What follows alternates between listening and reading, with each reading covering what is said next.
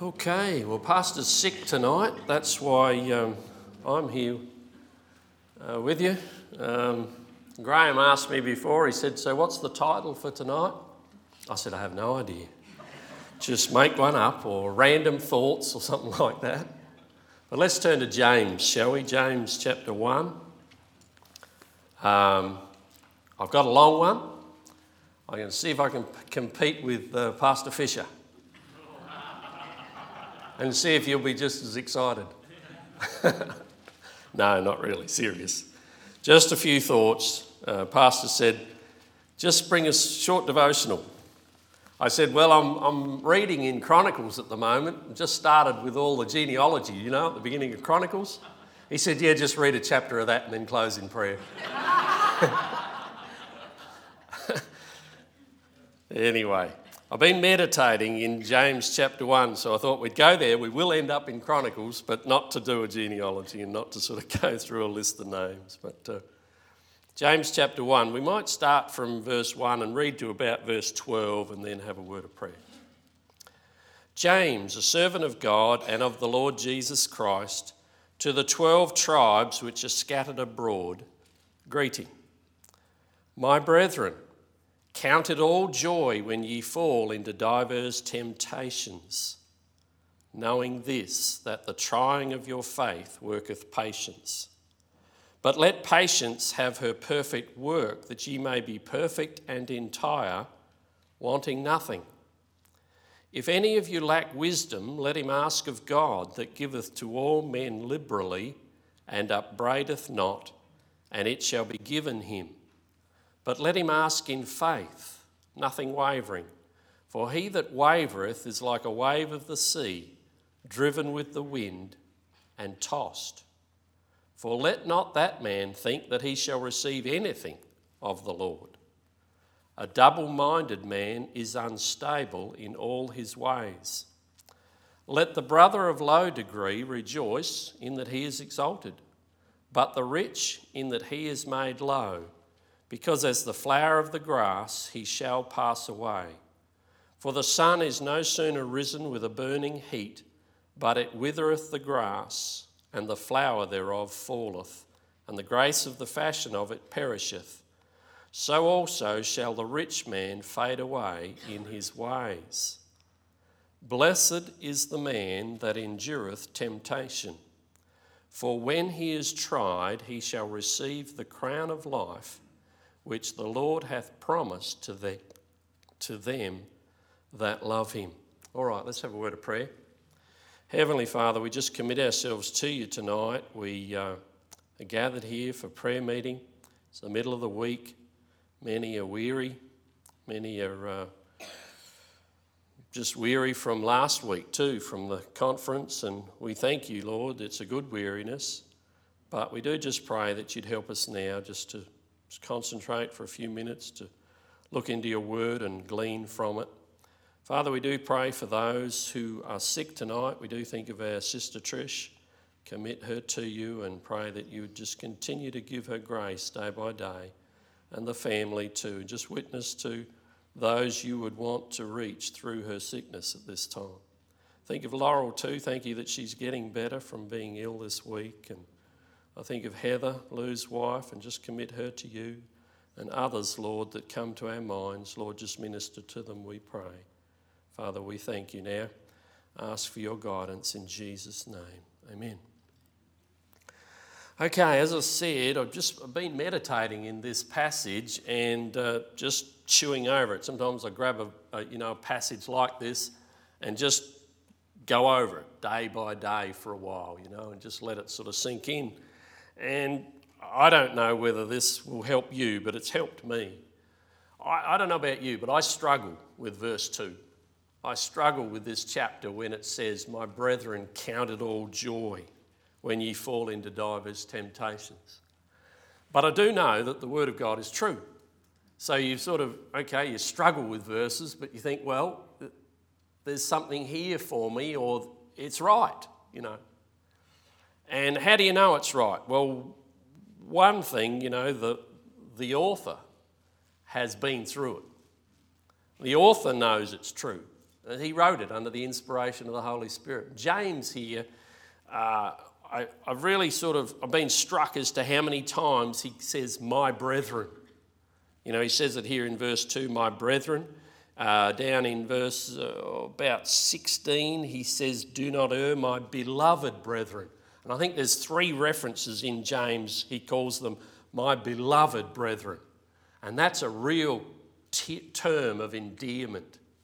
You know, James knew what it was to love the people of God. He was the brother, the half-brother of Jesus. Now, he didn't love God for a time. You know, he didn't believe in the Lord Jesus Christ, his own brother, until possibly after the resurrection. Certainly, if not after the resurrection, you know, just close before the crucifixion. But he grew up with Jesus, and he didn't believe. But here, he's a believer. He's one of the pillars of the church now, and here he's speaking to those the tribes that are scattered abroad, and he says, my brethren, my brethren. And he says, my beloved brethren. Verse 16 says it, and then again in verse 19, wherefore my beloved brethren. Beloved brethren. So, you know, this is a chapter for us. This is a book for us. It's such a practical book. And, you know, I love the admonitions of Dr. Gibbs, you know, talking about his dad, remember? And his father's verse was verse 5, you know, if any man lack wisdom. And remember, Brother Gibbs's father would come to the Lord and say, Lord, it's Earl here, and I lack. And this was his verse, you know. And he would ask God for wisdom. I say this, you know, it's a great passage talking about wisdom if we lack wisdom. But you know, it struck me as I was just meditating this passage. As I said, I struggle with when it talks about diverse temptations, to rejoice. You know, we all have periods, and sometimes there's waves of temptation comes upon us. Because this here can be talking about testing as in, torture, like physical, persecution, or it can be speaking about literal temptation, temptations of the flesh, temptation, the pride of life, temptation, the lust of the eyes. It can be talking about that too. And says, count it all joy when you fall into diverse or many varying temptations. And I think, I don't enjoy temptations or testings. I mean, temptations can look alluring, can't they, to us? And like, wow. But then you know as a child of God that, hang on, I've got to resist temptations like Jesus did. And resist temptations like the temptations of Satan in the wilderness to him with the scriptures. But to rejoice in it? Why? I mean, it's something to shun, isn't it? You know, temptation, to resist. How can I get joy in it? How can I want this? Well, I think, and you can correct me or just meditate on it. I'm, like I said, random thoughts, throwing it out to you. You know, I think it's to do with the fact that our faith needs to be tested. If faith is really faith, it's got to be testable, doesn't it? And so our faith is tested day by day. You think that's right? I think that's right. And I think we need it, you know. And so in that sense, we can rejoice when temptations or testings come our way because God designs it. Now that's sort of, you enter into a sort of a minefield because, well, does God tempt us? Well, no, he doesn't, because we come to that later on after verse 12, you know. Let no man say when he is tempted, I'm tempted of God. But God allows it because we have fallen into sin. Mankind fell into sin from Adam, and now when we say we have faith in the Lord Jesus Christ, we have faith in God, well, it's got to be tested. It's got to bear we don't go and buy a Toyota car, do we, without knowing that they tell us over and over again, it's been tested. It's been tested. It's been through the mill. We've put it through all these loops and hoops and tests and put, so much weight on the back of it and on the front of it and spun, big heavy weights on it or whatever. But we've put it through the ropes and it's testable and it's, you can be confident to buy a Toyota or whatever car or whatever. We test things. It has to be tested. And folks, if our faith is real, then it's got to be testable. It's got to be testable.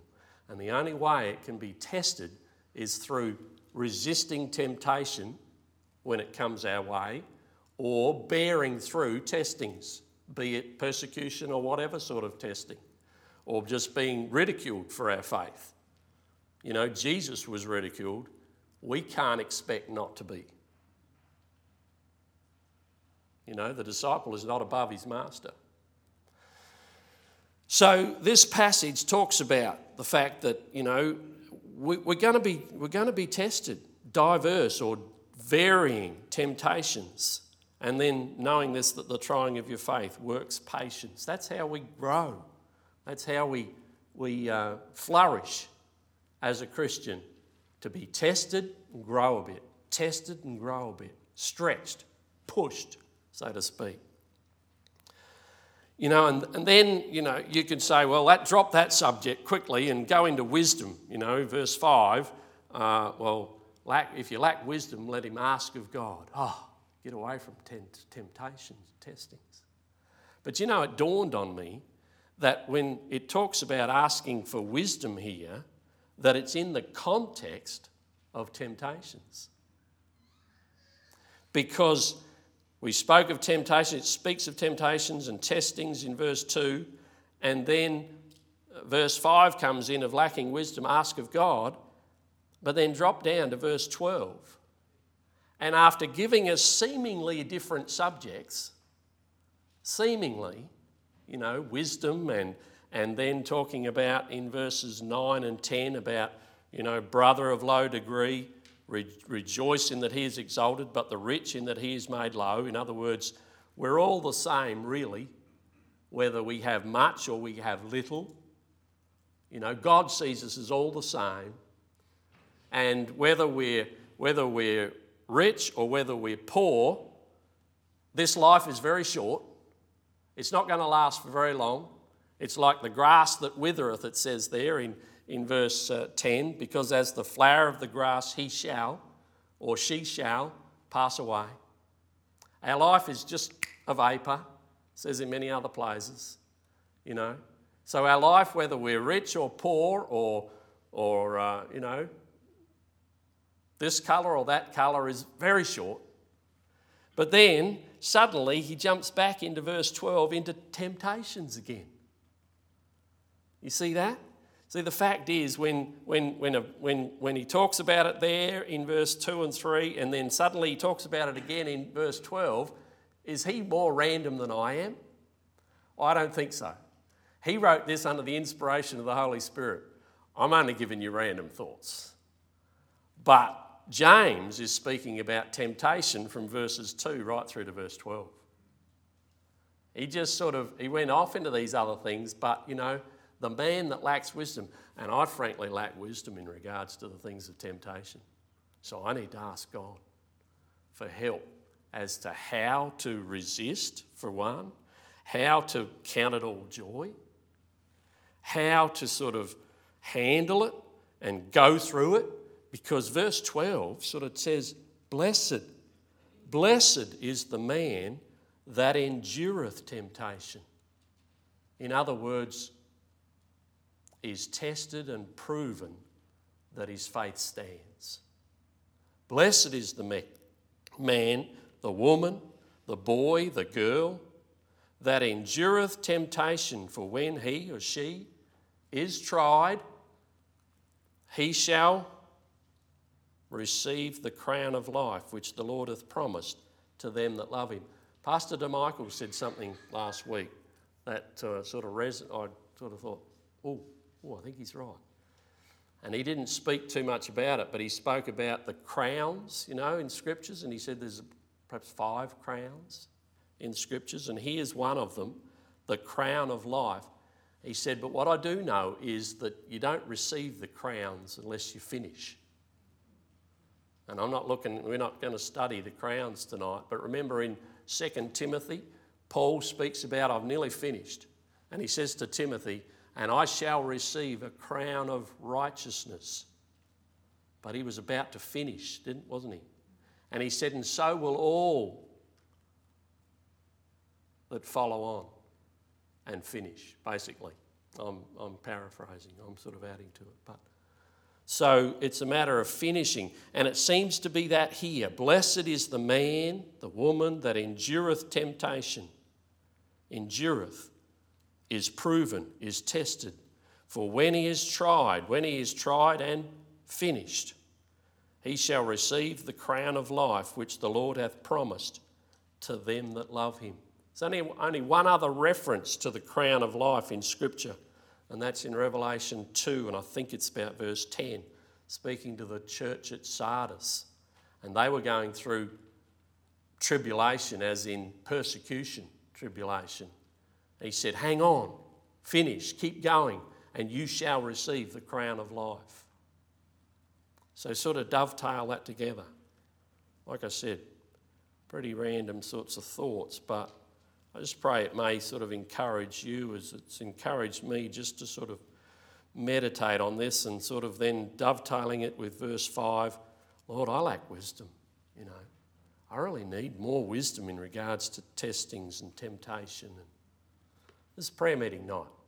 Maybe that's a thing we could ask for and ask the Lord for wisdom in these areas and ask the Lord for wisdom in how to just grow in patience, just to be more patient and let it have, in verse 4, but let patience have her perfect work that you may be perfect.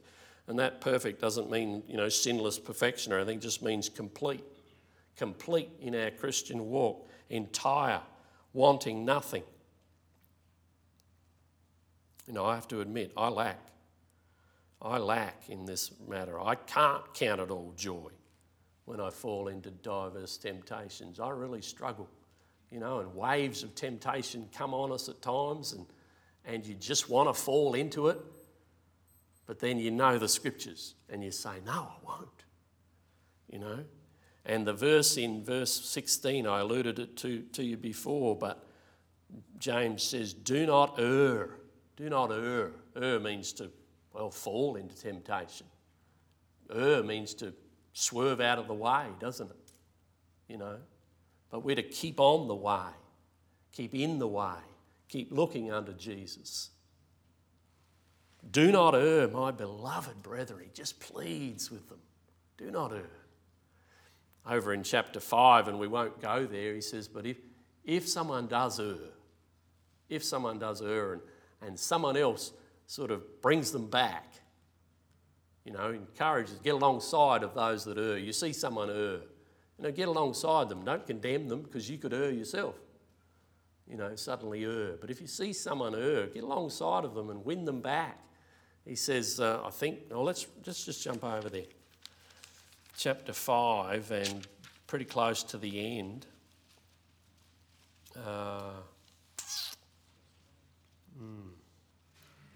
Can anybody see it? I can't just see it now. Verse 20, thank you. All right, right at the end. Brethren, if any of you do err from the truth and one convert him, so get alongside of and help him to turn back to the Lord, let him know that he which converteth the sinner from the error of his way shall save a soul from death and shall hide a multitude of sins. It's not talking about being saved again, but it's talking about brethren that have gone and erred. I believe that. I believe that's the case anyway. Because, back in 16 it says, confess your faults one to another. We still sin, don't we? We're still tempted to sin every day.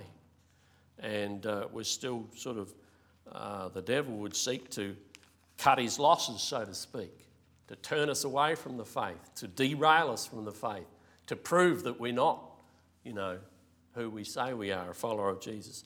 Brethren, our faith must be tested. Must be tested if it's really faith. All right, come with me to Chronicles, and we'll finish in 1 Chronicles chapter 4. 1 Chronicles chapter 4. That's where I was reading this morning, and I thought, I'm going to bring that verse out. Or when Pastor asked me, I thought, I can bring that verse out. We won't read a list of names, but just chapter 4 and verses 9 and 10. It's interesting. This is speaking about the tribe of Judah, but suddenly we see a man by the name of Jabez in verse 9. And it's interesting, but Jabez's genealogy is not even mentioned. It doesn't even tell who his father or mother was. We know nothing about this fellow Jabez except these 2 verses. And I thought, wow, it's interesting. And Jabez, so all I know is that he's of the tribe of Judah. I know nothing else about him. I don't know his mother, I don't know his father, and I don't think you'll find it either. But it does tell me that Jabez was more honourable than his brethren. And his mother called his name. Like I said, doesn't tell us his mother's name. But obviously Jabez was known to the Israelites, or he became known to the Israelites. So they knew who the writer's talking about, but we don't really. But anyway, his mother called his name Jabez, and Jabez means grief and sorrow. And because I bear him with sorrow. But look at in verse 10 what Jabez asked of the Lord. And, this is Jabez's prayer, if you like. And Jabez called on the God of Israel, saying, "Oh, that thou wouldest bless me indeed, and enlarge my coast, and that thine hand might be with me, and that thou wouldest keep me from evil, and that it may not grieve me." And I like the next section. It says, "And God granted him that which he requested." Isn't that a magnificent prayer? And I think that could go along with praying for wisdom in James chapter 1. Jabez's name means grief. But he said, "Lord, save me from grief." And I think he was probably saying, "Lord, save me from grief to my parents. Save me from giving grief to my brethren." I mean, Jabez, in a sense, cut the line. And we talk about that, don't we, as Christians, sort of, a first-generation Christian, like changing the course of a family. We don't know much about Jabez apart from just what's written here. But I think Jabez prayed a good prayer. And he didn't want to be a grief to his parents, to his brethren. And I think in this you could say he was asking for the Lord to help him through temptations too. That thou wouldest keep me from evil. I mean, temptation would have come Jabez's way just the same as it comes our way. But he was able, by the grace of God, to say no, to resist. And he overcame. And, Jabez, I believe, from what the scripture says here, he's received the crown of life. In the same, in correlating vein with what's given to us in the New Testament. Jabez received a crown of life. And he's with the Lord now, and he'd be saying to us, "My brethren," he'd be saying with James, "My brethren, count it all joy when you fall into diverse temptations, knowing this, that the trying of your faith worketh patience." I proved God. I asked God for help, and he enabled me. And and by God's grace, I overcame evil. I overcame temptation. I looked unto the Lord, and he helped me. I believe that's Jabez's prayer. I believe Jabez asked for wisdom, It's not, written in that vein, but, oh, that thou wouldest bless me indeed, he says, and enlarge my coast, bless my family, enlarge my area, save my kids, save my grandkids. Scriptures tell us that God granted him his request. It's magnificent, isn't it? Maybe tonight we could just ask the Lord for wisdom. And I think in the context of James chapter 1, ask the Lord for wisdom as to how to handle temptations tomorrow, how to handle the tests of life. And if reproach comes our way, people reproach the name of Christ in front of us all the time. But Jesus, we can't expect not to be. Jesus was reproached. His disciples are going to be. How do you handle it? Well, Lord, give me wisdom to handle it. Give me wisdom to keep on trusting you no matter what happens. Give me wisdom that my faith might be tested and shown to be strong. Let's be like Jabez and call on the Lord and say, oh Lord, bless me indeed and enlarge my coast. Let thine hand might be with me, and that thou wouldest keep me from evil, keep me from temptation. Give me the enablement to overcome temptation, testings when it comes, and to keep my eyes on you no matter what happens, through the day, through this week, through this year. Let's pray. Heavenly Father, we just want to thank you for your word. Thank you that it's living, it's alive. And what James spoke to the brethren is just as powerful as what Jabez said and prayed in his prayer. The Lord, help us, we pray, in this week to be overcomers and to be determined by your grace, not of our own works, not of our own initiative, but by your grace, to just walk with you, just to keep our eyes upon you and to overcome temptations, testings and troubles in our lives. Lord, we'll thank you in Jesus' name. Amen.